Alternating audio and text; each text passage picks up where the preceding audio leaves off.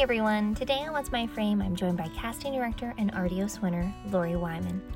Lori has been casting film, television, and commercials in South Florida since '79. Some of her first projects she helped bring to life were Miami Vice, 21 Jump Street, and Wise Guy. Today we get not only loads of advice from a veteran Southeast casting director, but also some fun behind-the-scenes casting stories. Outside of casting, Lori received her master's degree from NSU with a concentration in drama therapy. She pursued the degree in order to help actors with audition anxiety. Today we talk more about Lori's acting classes and workshops at the Organic Actor. In '90, Lori opened her own office in North Miami Beach. Recent credits include The Right Stuff, The Assassination of Gianni Versace, American Crime Story, Fast 8, Ballers, and Bloodline. Please join me in welcoming Lori Wyman to the show. Hey Lori, thank you so much for joining me this morning. You're very welcome. Can you start us off with your journey into casting? Okay. So, as many casting directors, and I know a lot of them, we started off, doing high school theater and college theater and that sort of thing. And I just loved business, and that was something I wanted to do. Not sure exactly how. And when I graduated college, one of the talent agencies in South Florida, the biggest talent agency here, they were looking for somebody to do filing and typing. Okay. Well, I just graduated from a fancy college and I wasn't going to do, but I also knew that in order to get into this business, you have to start anywhere. Yeah. So filing and typing it was, and that didn't last a whole long time, but I worked at that agency for about 5 years. And I loved it. I loved the actors. I loved working with the actors. I was an agent. I was a psychologist. I was, a friend. And I loved it. But I wanted more of a hand in actually casting, because we only had a few casting directors down here in the Miami area. We only had a few casting directors down here at the time. And it was always a struggle when I felt that an actor was really good for something and they wouldn't see them. So I said, I want to be a casting director, because I want to be able to bring actors in that I want to bring in. So long story, a little bit shorter, I started working for the casting company that was handling the Miami Vice television series. So that was a while ago. And, A small show. That's right, just a little one. So that was where I cut my teeth. And she assigned me, the woman who owned that company assigned me the principal casting for Miami Vice. So I was the Florida person who did the principal casting for Miami Vice. This little girl, and it was fabulous. Oh my gosh, I loved it. And I did that in her office for 2 years, and then at the end of the third season, the producer, I think he liked me, but he took me out for dinner, and he said, his words, "Leave there, and I guarantee you the Vice account." I was kind of scared and nervous and, oh my gosh, and I don't know. And, and he got in my face and he said, "Do you want to be a casting director or what?" Oh my I gosh. said, "Yes." He says, "Then you've got to do this, and I'm giving you this opportunity." And I'm like, "Oh, okay." So, so I turned it back around on him. I said, "I'll make you a deal. Hire me away from that place. Hire me. Give me a paycheck every Friday, give me a desk, give me a place, and just hire me." Because I didn't want my own office. I didn't want all that. I just wanted my little job, and give me a paycheck on Friday and I'll be happy. Yeah. So that's what happened. And I worked in-house for the 4th and 5th seasons of Miami Vice. And I did the principal casting. My friend Cheryl did the extras casting. And Marjorie was our assistant, secretary, contracts person, blah, blah, blah. And we had a blast, the three of us. The three of us are still amazingly close. Wow. And that was my journey. That's how, and then the next year I did the Burt Reynolds series, BL Stryker, and 21 Jump Street, and Wise Guy. And I became known as the television girl, but I really wanted to do movies.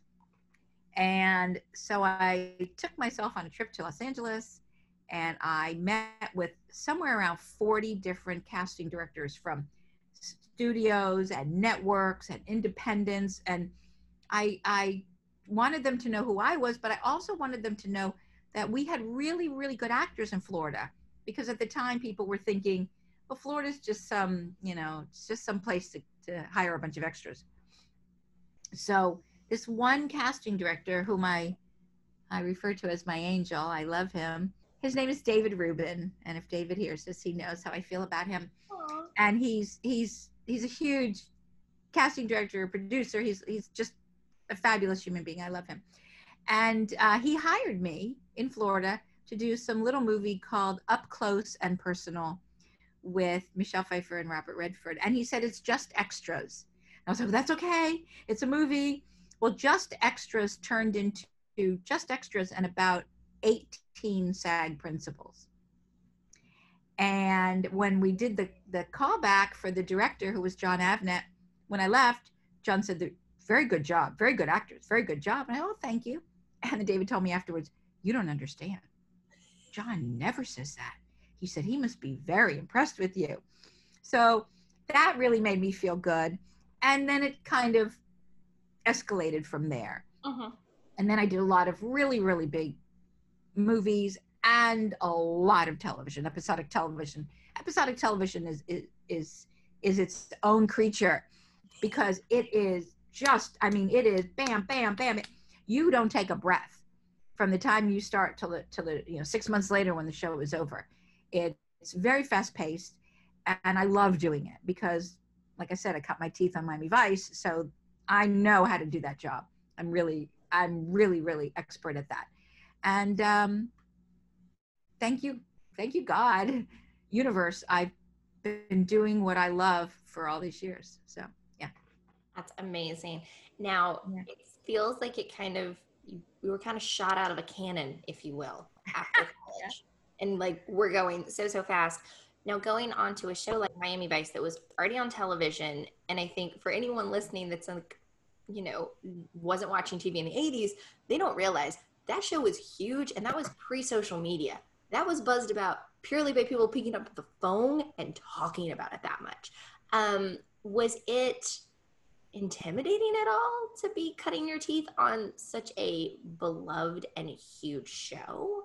Or was it, you were just like, this is my new job, like just accepted it? Like, what was your mindset going into that? It was like being on a treadmill at 8, it's like, yeah, you were just, we all were, because a lot of the people who worked on that show, a lot of us were cutting our teeth. We had been doing other things, but this kind of accelerated it to such a fast-paced level. And, we were cutting edge. We were like a 47-minute MTV music video, and then the people that came through our little casting office, because they would be the main people, but the main people would be cast out of the New York casting office. They were only allowed to bring in a maximum of 5 actors per episode. And then we had to cast everything else. And back then, you see, now television shows do not cast as many principals, I think mainly because it's expensive. Yeah. But back then, we would cast anywhere from 18 to 27 roles per episode. So I knew that 5 of them, a maximum of 5 of them, were going to come from elsewhere. Yeah. The main people. But everything else I had to find, because that was my part. And, but some of the people who came through there, I kept my notebooks of all the cast sheets in there. People that we met, hi, how are you? And not known that one day they were going to be Julia Roberts. Or one day, Elena Bonham Carter, who was 20 years old when she did a Vice. Huge actors, Mike Chiklis. And when Mike Chiklis came in, he said, I just finished doing this movie where I play John Belushi. It's called Wired. Oh, well, good luck with that.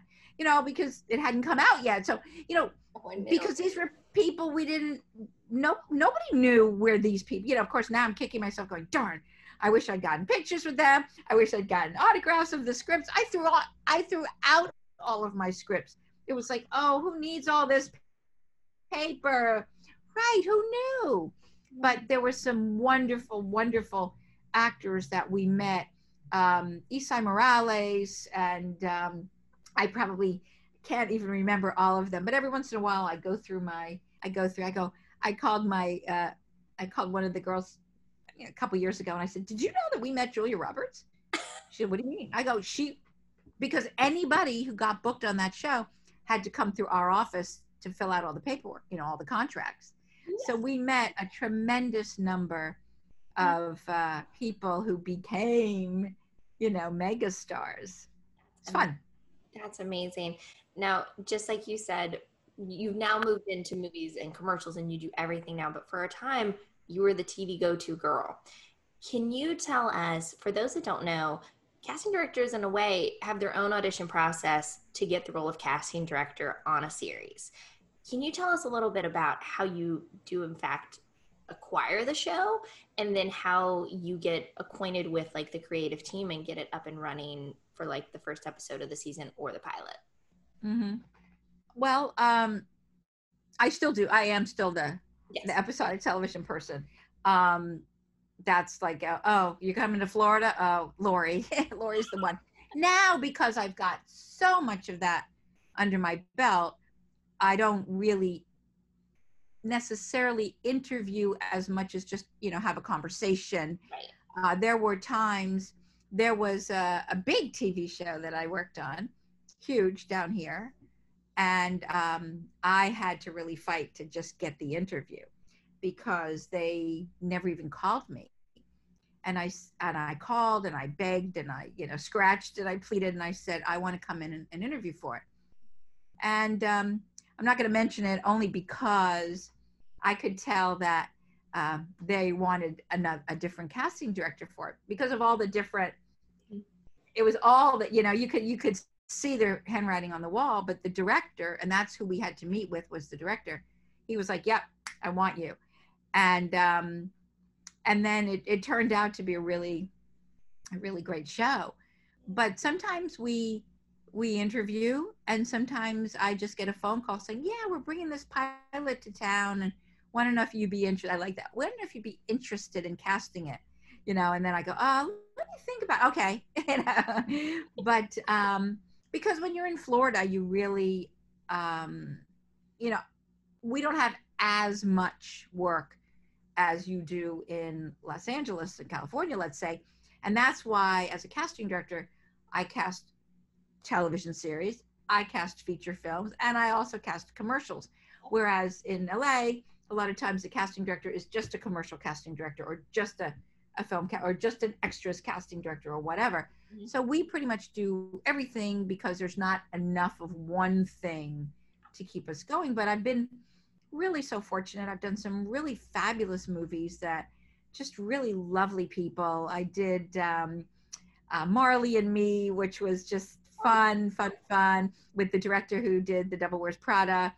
And he told us stories about that. And, you become friends because you're on a little bit of a smaller market, even though we're full scale crews, but you get to be a little bit more intimate with some of those people because you're in a smaller market. But I've just been so lucky. Last year we did a series, it's not out quite yet, called The Right Stuff, all about the Apollo mission and the NASA Space Center in the late 1950s.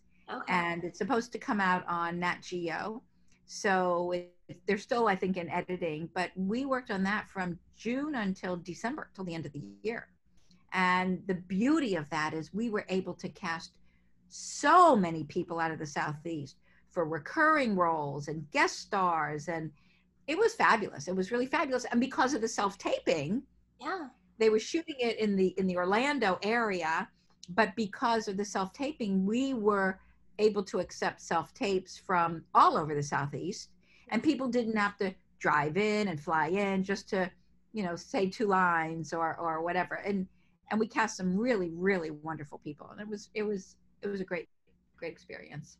Actors, I think, have 2 mindsets when it comes to self-tapes. They either thrive on that creativity and control of like getting to figure out hair and costuming and placing themselves in that world and also having the comfort of being in their own environment.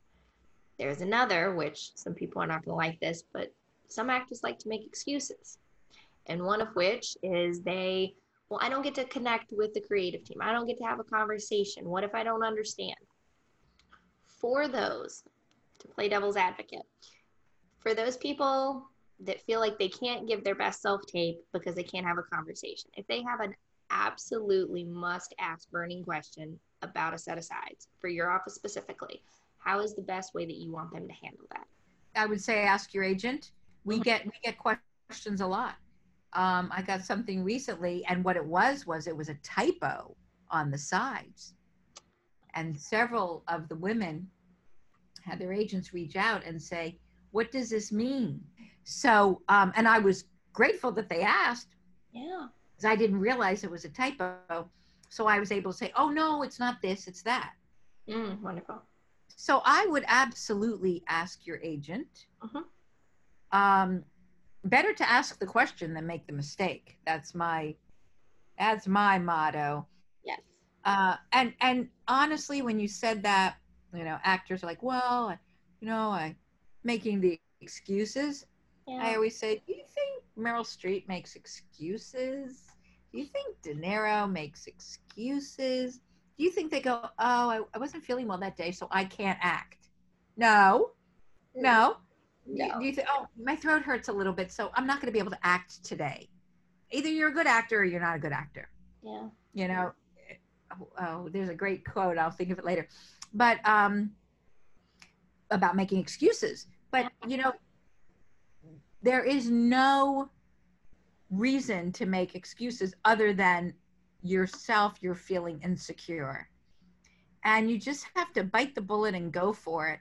I remember doing a casting so many years ago, and there was this girl who came in to audition, and everybody, all the other women in the room were blonde.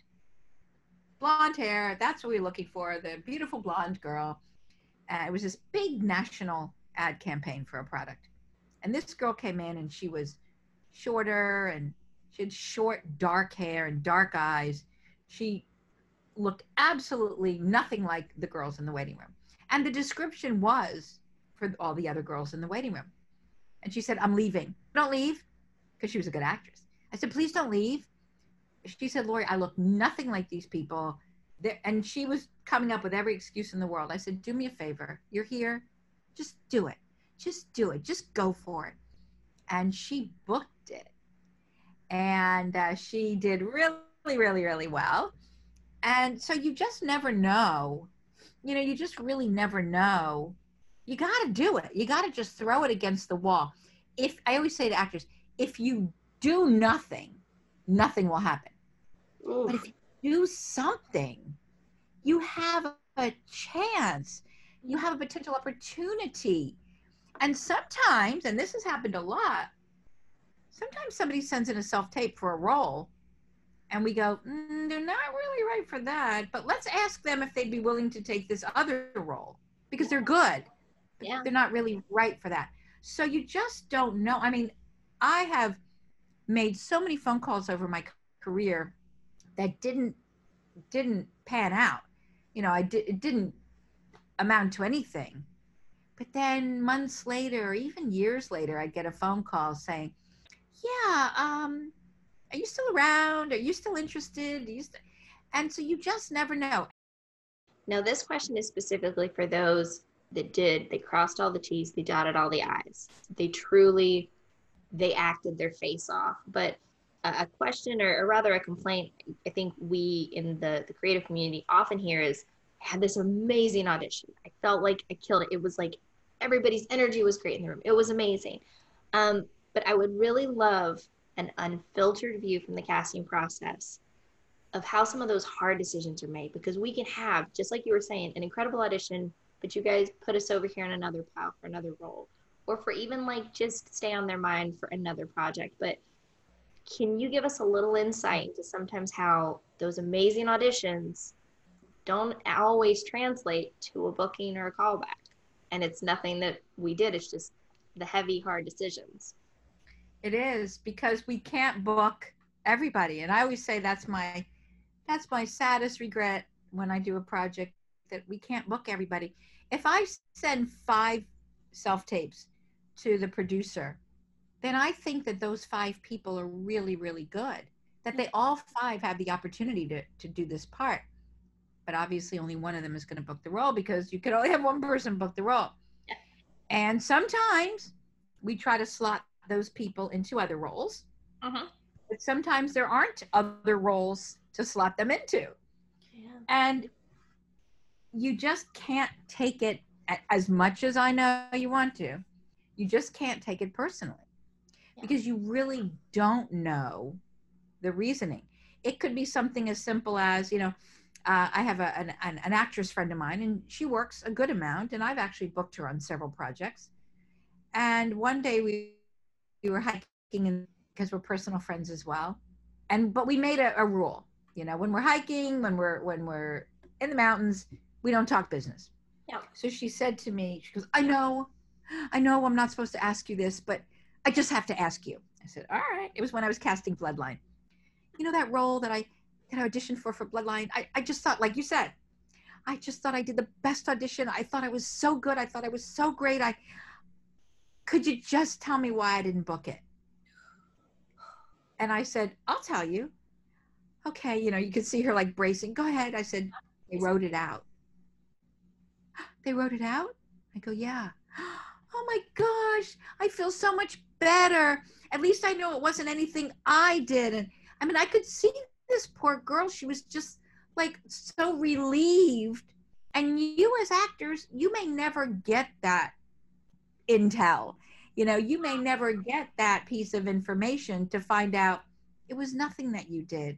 It was written out. Or they changed the description of it. It was a man and then it was a woman. Or it was older and now it's younger. Or and oftentimes it's something like that, but you never get that information. And as casting directors, we don't really have the time to call, if we're casting 12 roles, that means we have probably submitted 60 to 80 actors. Yeah. Well, we cast 12 and then we don't call the other 65 and say, well, this is why you didn't get it. And this is why you didn't get it. I mean, I wish I had that kind of time, but I don't. Sometimes so it's like, well, out and the auditions are simply a backup. They're really right. Role even up for grabs necessarily.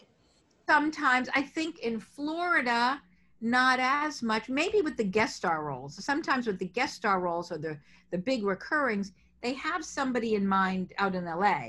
Yeah. But what they do in Florida is they say, well, let's see if we can find somebody as good, because they'll be local. Yeah. They might be less expensive. We don't have to deal with the travel and all that stuff. And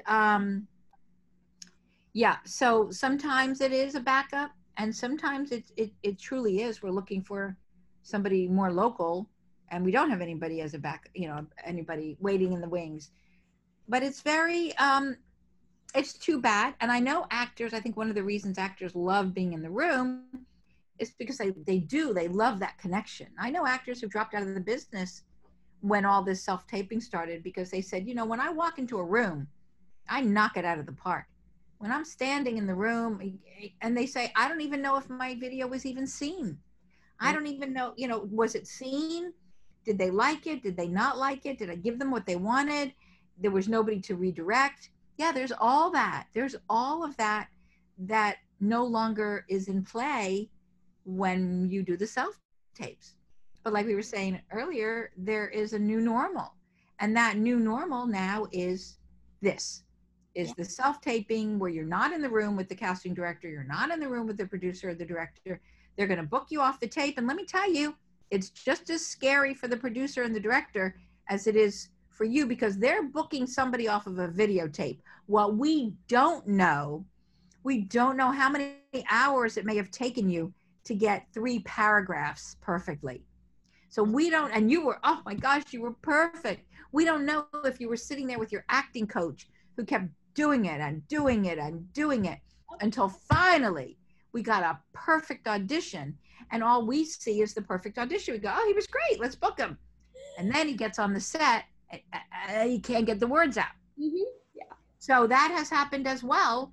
So you're a little nervous on your end. We're a little nervous on our end because I've seen it. I've seen it where the self-tape is brilliant. And then they get on the set and I get the phone call. Don't bring them in again. Don't read them again, Lori, because once we get them on the set, they're scared, they're nervous, they can't perform. You know, like you were saying earlier, Laura, you know, maybe you have people who can do it after so many tries, but then they show up to the set and they can't perform. Yeah. And we don't know that until you get to the set. Yeah. So it's a two-way street. We're a little nervous on our end as well. Yeah. And I think that's something really important for actors to keep in mind in this new normal, which, just like we were talking about before we started the episode, it really is the new normal, and we need to let that sink in. We need to learn these skills and take them seriously, because we could potentially be doing this 70% or more for the rest of our careers. I don't know that casting will ever go back to what it was. You were talking about your Zoom callbacks for a Coca-Cola commercial recently. Yeah. Mm-hmm. And I think that there is a whole new frontier of mistakes to make on the Zoom and the FaceTime callbacks. I've already heard of a couple of people like staring straight into camera rather than like having a connection with the person they're looking at on the monitor. Can you talk a little bit about, which is what you were sharing with me about Coca-Cola, and how that new normal is changing the process and in some improvements, actually? Yeah, I think that I enjoyed it. So I did this big worldwide Coca-Cola campaign about a month or so ago, and we were looking for families who were quarantining together. That's who the talent were. And it turned out that they were shooting in London, Shanghai, China, Mexico City, Orlando, Florida, you know, places all over the world. And we had to get families who were going to self-tape themselves and then send it in. And we sent all those videos to the client. The client watched them and they narrowed it down to the families that they liked. And then we had a callback session because they wanted to be able to, on Zoom, they wanted to be able to interact with them. They wanted to be able to speak to them and ask them questions and see their true personality when speaking to clients. And the director, rather, she was a woman, and she lives in Los Angeles. And I knew that earlier that day they had a callback in Mexico City. The night before they had a callback in Shanghai, China. Earlier the day before they had one in London, England. And so I asked her, I said, would you have to fly to all of these places to do your callbacks? And she said, yes. I said, oh my gosh, you're kidding. She said, no.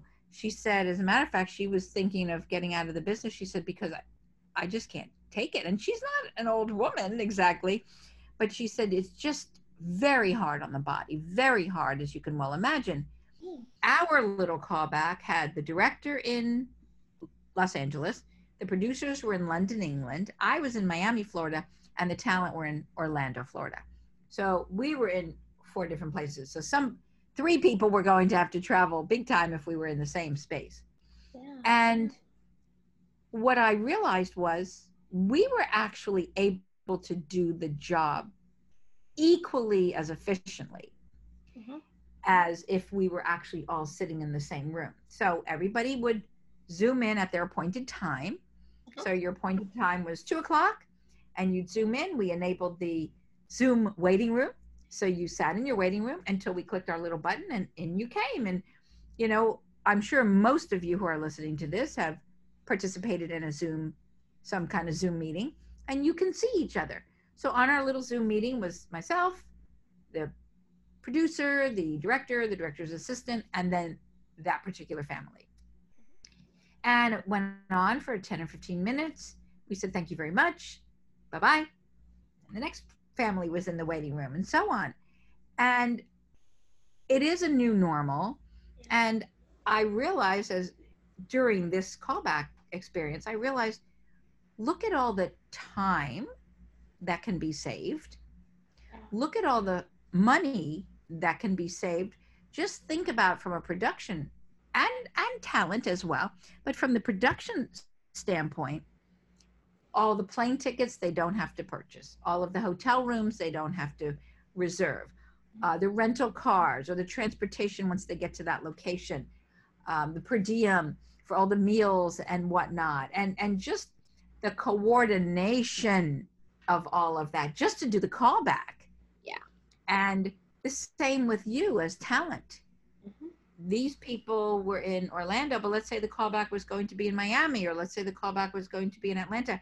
How many of you have driven 3, 4, 5 hours to go to a callback? Yep. You walk in, you sign in, you're in and out in a matter of 5 minutes, and then you're back in your car and you're driving 3, 4, 5 hours back. Now, it's very strenuous and it's also very stressful. And let's say, and I've done this with actors, let's say you're running a little bit late. So you walk in the room, and as soon as you walk in, there's nobody in the waiting room. So they see you and they go, "Hey, oh great, can you come in right now?" And you're like, I just got here. That's okay. Come, can I go to the bathroom first? Can you go to the bathroom afterwards? Just come in, because I've done that where clients are like, "Hey, if there's somebody out there, can we see them right now? Because they're in a hurry and they want to start seeing people." Oh, yeah. Now, here you are. You arrived at a callback.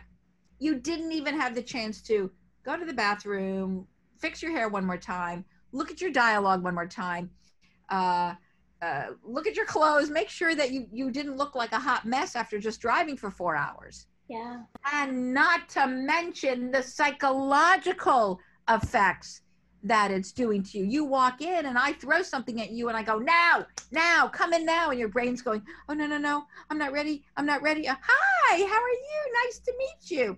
And you get back in your car after 5 minutes And cry. and you don't even know what just happened. Yep. I know, I've seen it. Really I bad. know.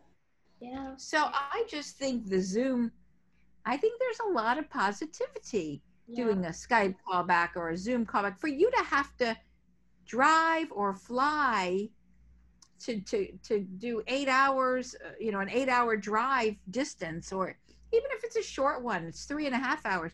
3.5 hours is still a very long drive to go to a callback, and it's an even longer drive to go home if you feel like you messed up. Because then you're beating yourself up the whole way home. I should have gotten there earlier, and I wasn't ready, and why didn't I tell them I wasn't ready? I mean, I know what goes through your head. Yeah. I think there's a lot of positives when it comes to these online, a couple things, but you're in the room with them. You're in the room. You're just in a different room. You're in a Zoom room instead of an in-person room. You're not shaking our hands. You're smiling at us. You're waving. "Hi, nice to meet you." There's a lot of beauty in that, because it's the same as like we're connecting. We haven't actually been in a physical room together, but like I feel like we had a lovely conversation before we got started, and it is different. And I think there's so many improvements. Yes, a self-tape is great, and it's still a very valid and valuable tool for going forward. But you can record the video from a Zoom callback. There's a lot to take in, and I think embrace rather than resist in the new normal. I think that's gonna be a big determiner of who thrives in this. You're going to have to embrace it, because if you resist it, I think you will lose. Oh yeah. Because those of us who are participating in this technology, I teach on Zoom. Yeah. I've used this I've actually been using Zoom to teach for several years now. Oh. And I was really excited because I was like ahead of the curve. Woohoo!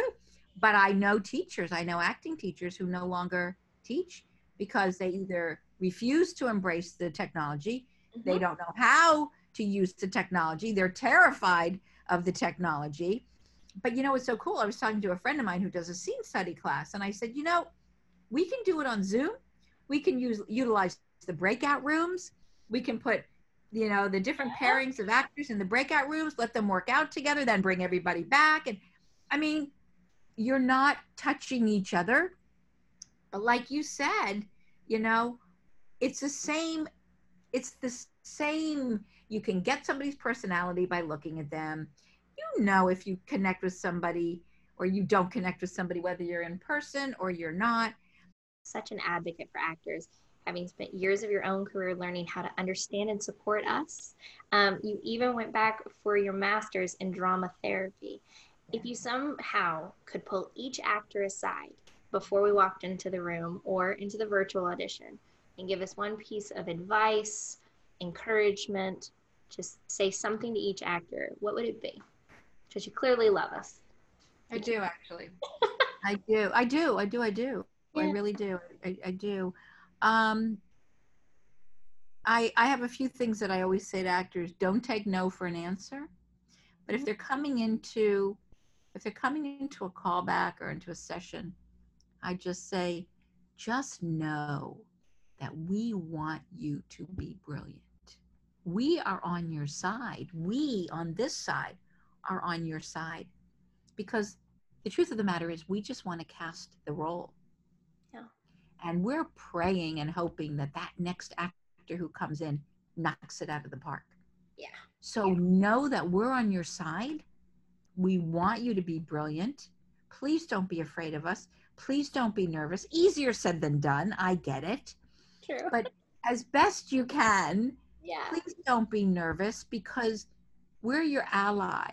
We want you to do well. Mm-hmm. And I say that to actors, and I mean it, because I want you, and we all do. I mean, this is just not me and then other casting directors want you to fall on your face. No, we all want you to be good. See, because the better you look, the better I look. Yeah. So I like to look good, of course. I love when I do a casting and the client, like this little casting I did last week. It was, again, self-tapes. And the client called me and said, oh my gosh, these people were great. That's all I need to hear. Thank you. You know, that's what we want to hear. We want to hear these people are great. We want to hear, wow, you brought us so many good options. It's hard to pick. Yeah. That's what we want to hear. So when you come in, I want you to be focused. I want you to stay in your own zone. Don't listen, and know anything that you do see or hear, it's not personal.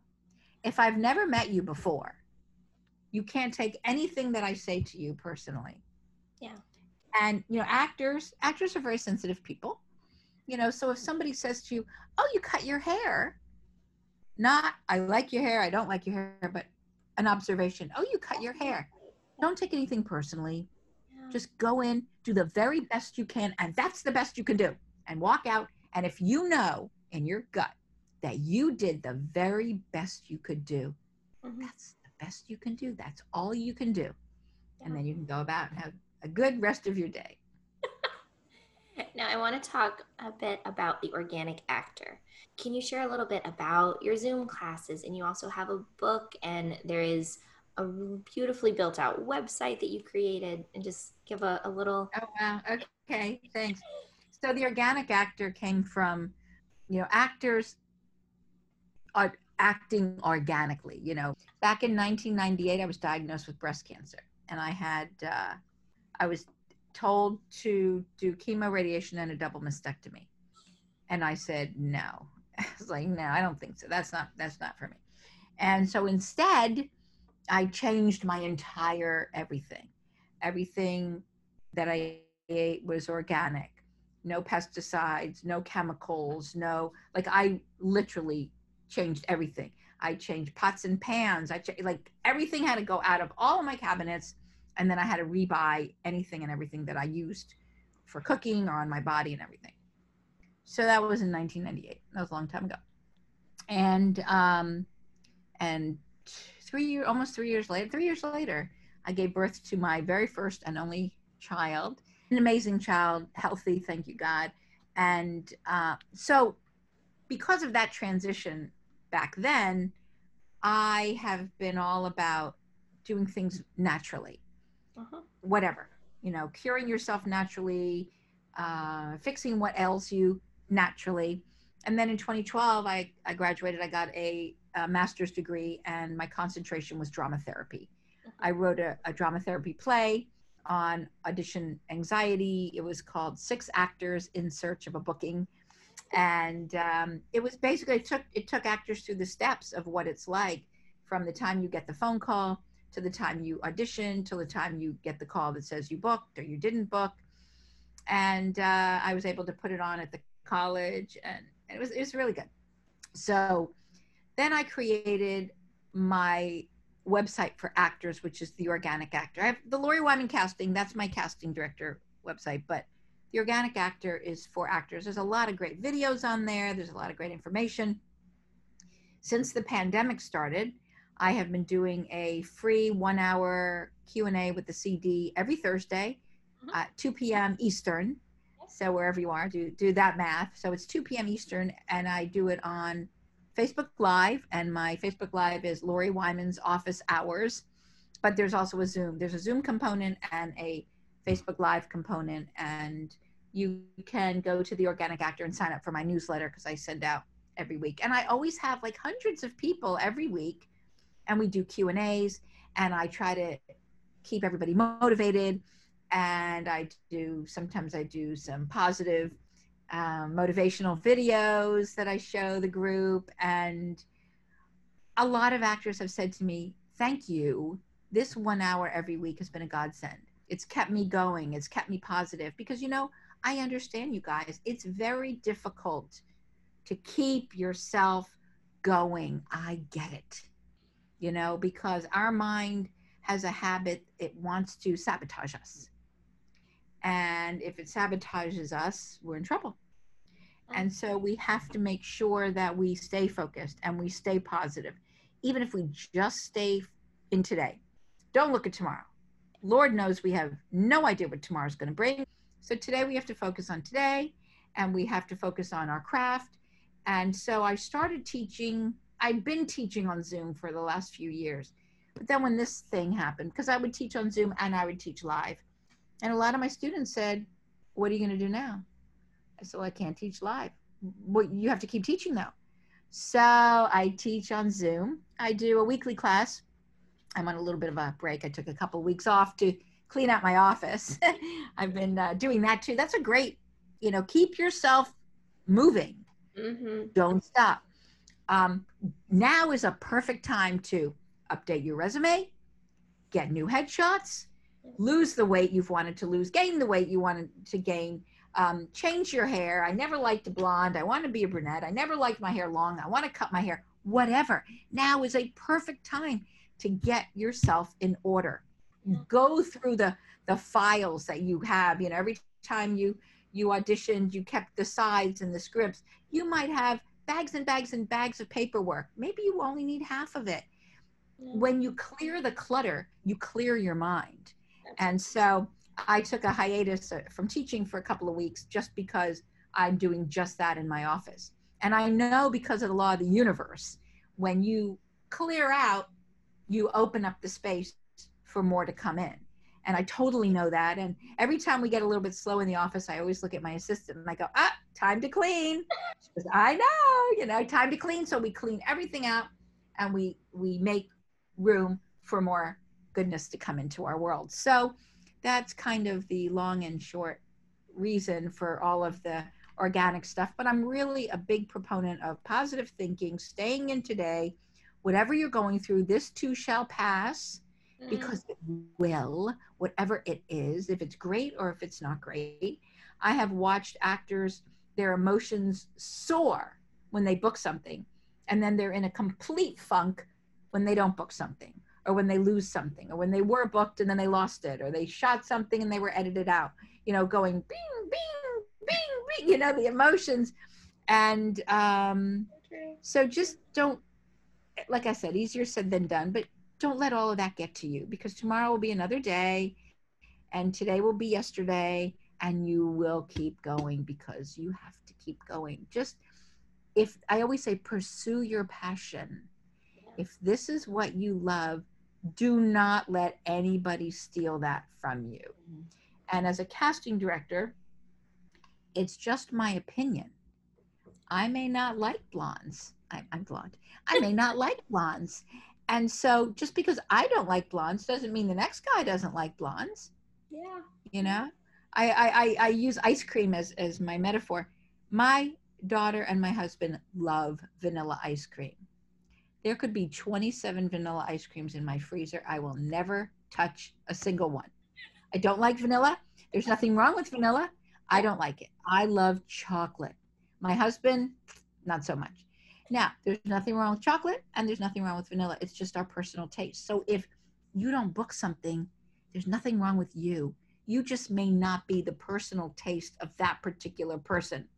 Yeah. And what somebody thinks of you is none of your business. You know what I'm saying? Ooh. So it's important for you to have your own self-esteem. Everybody doesn't like me. Everybody's not going to like me. Everybody is not going to like you. Yeah. That's just human nature. Yeah. But you like yourself and you do the very best you can. That's all we can ask you. Lori, I don't even know how you're going to top everything you've shared, but our last question, which is normally a number, what is one thing you wish you could go back and tell your younger self? What is one thing? I think about that sometimes.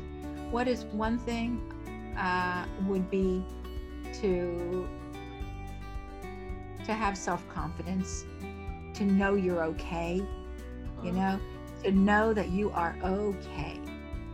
Don't let what other people say to you affect your opinion of yourself. Lori, I cannot thank you enough. Hi everyone, thanks for listening, and to my guest today, Lori Wyman. If you'd like to learn more about Lori, you can find her on Instagram or theorganicactor.com. Thanks for joining us today. I'm Laura Linda Bradley, and this is What's My Frame.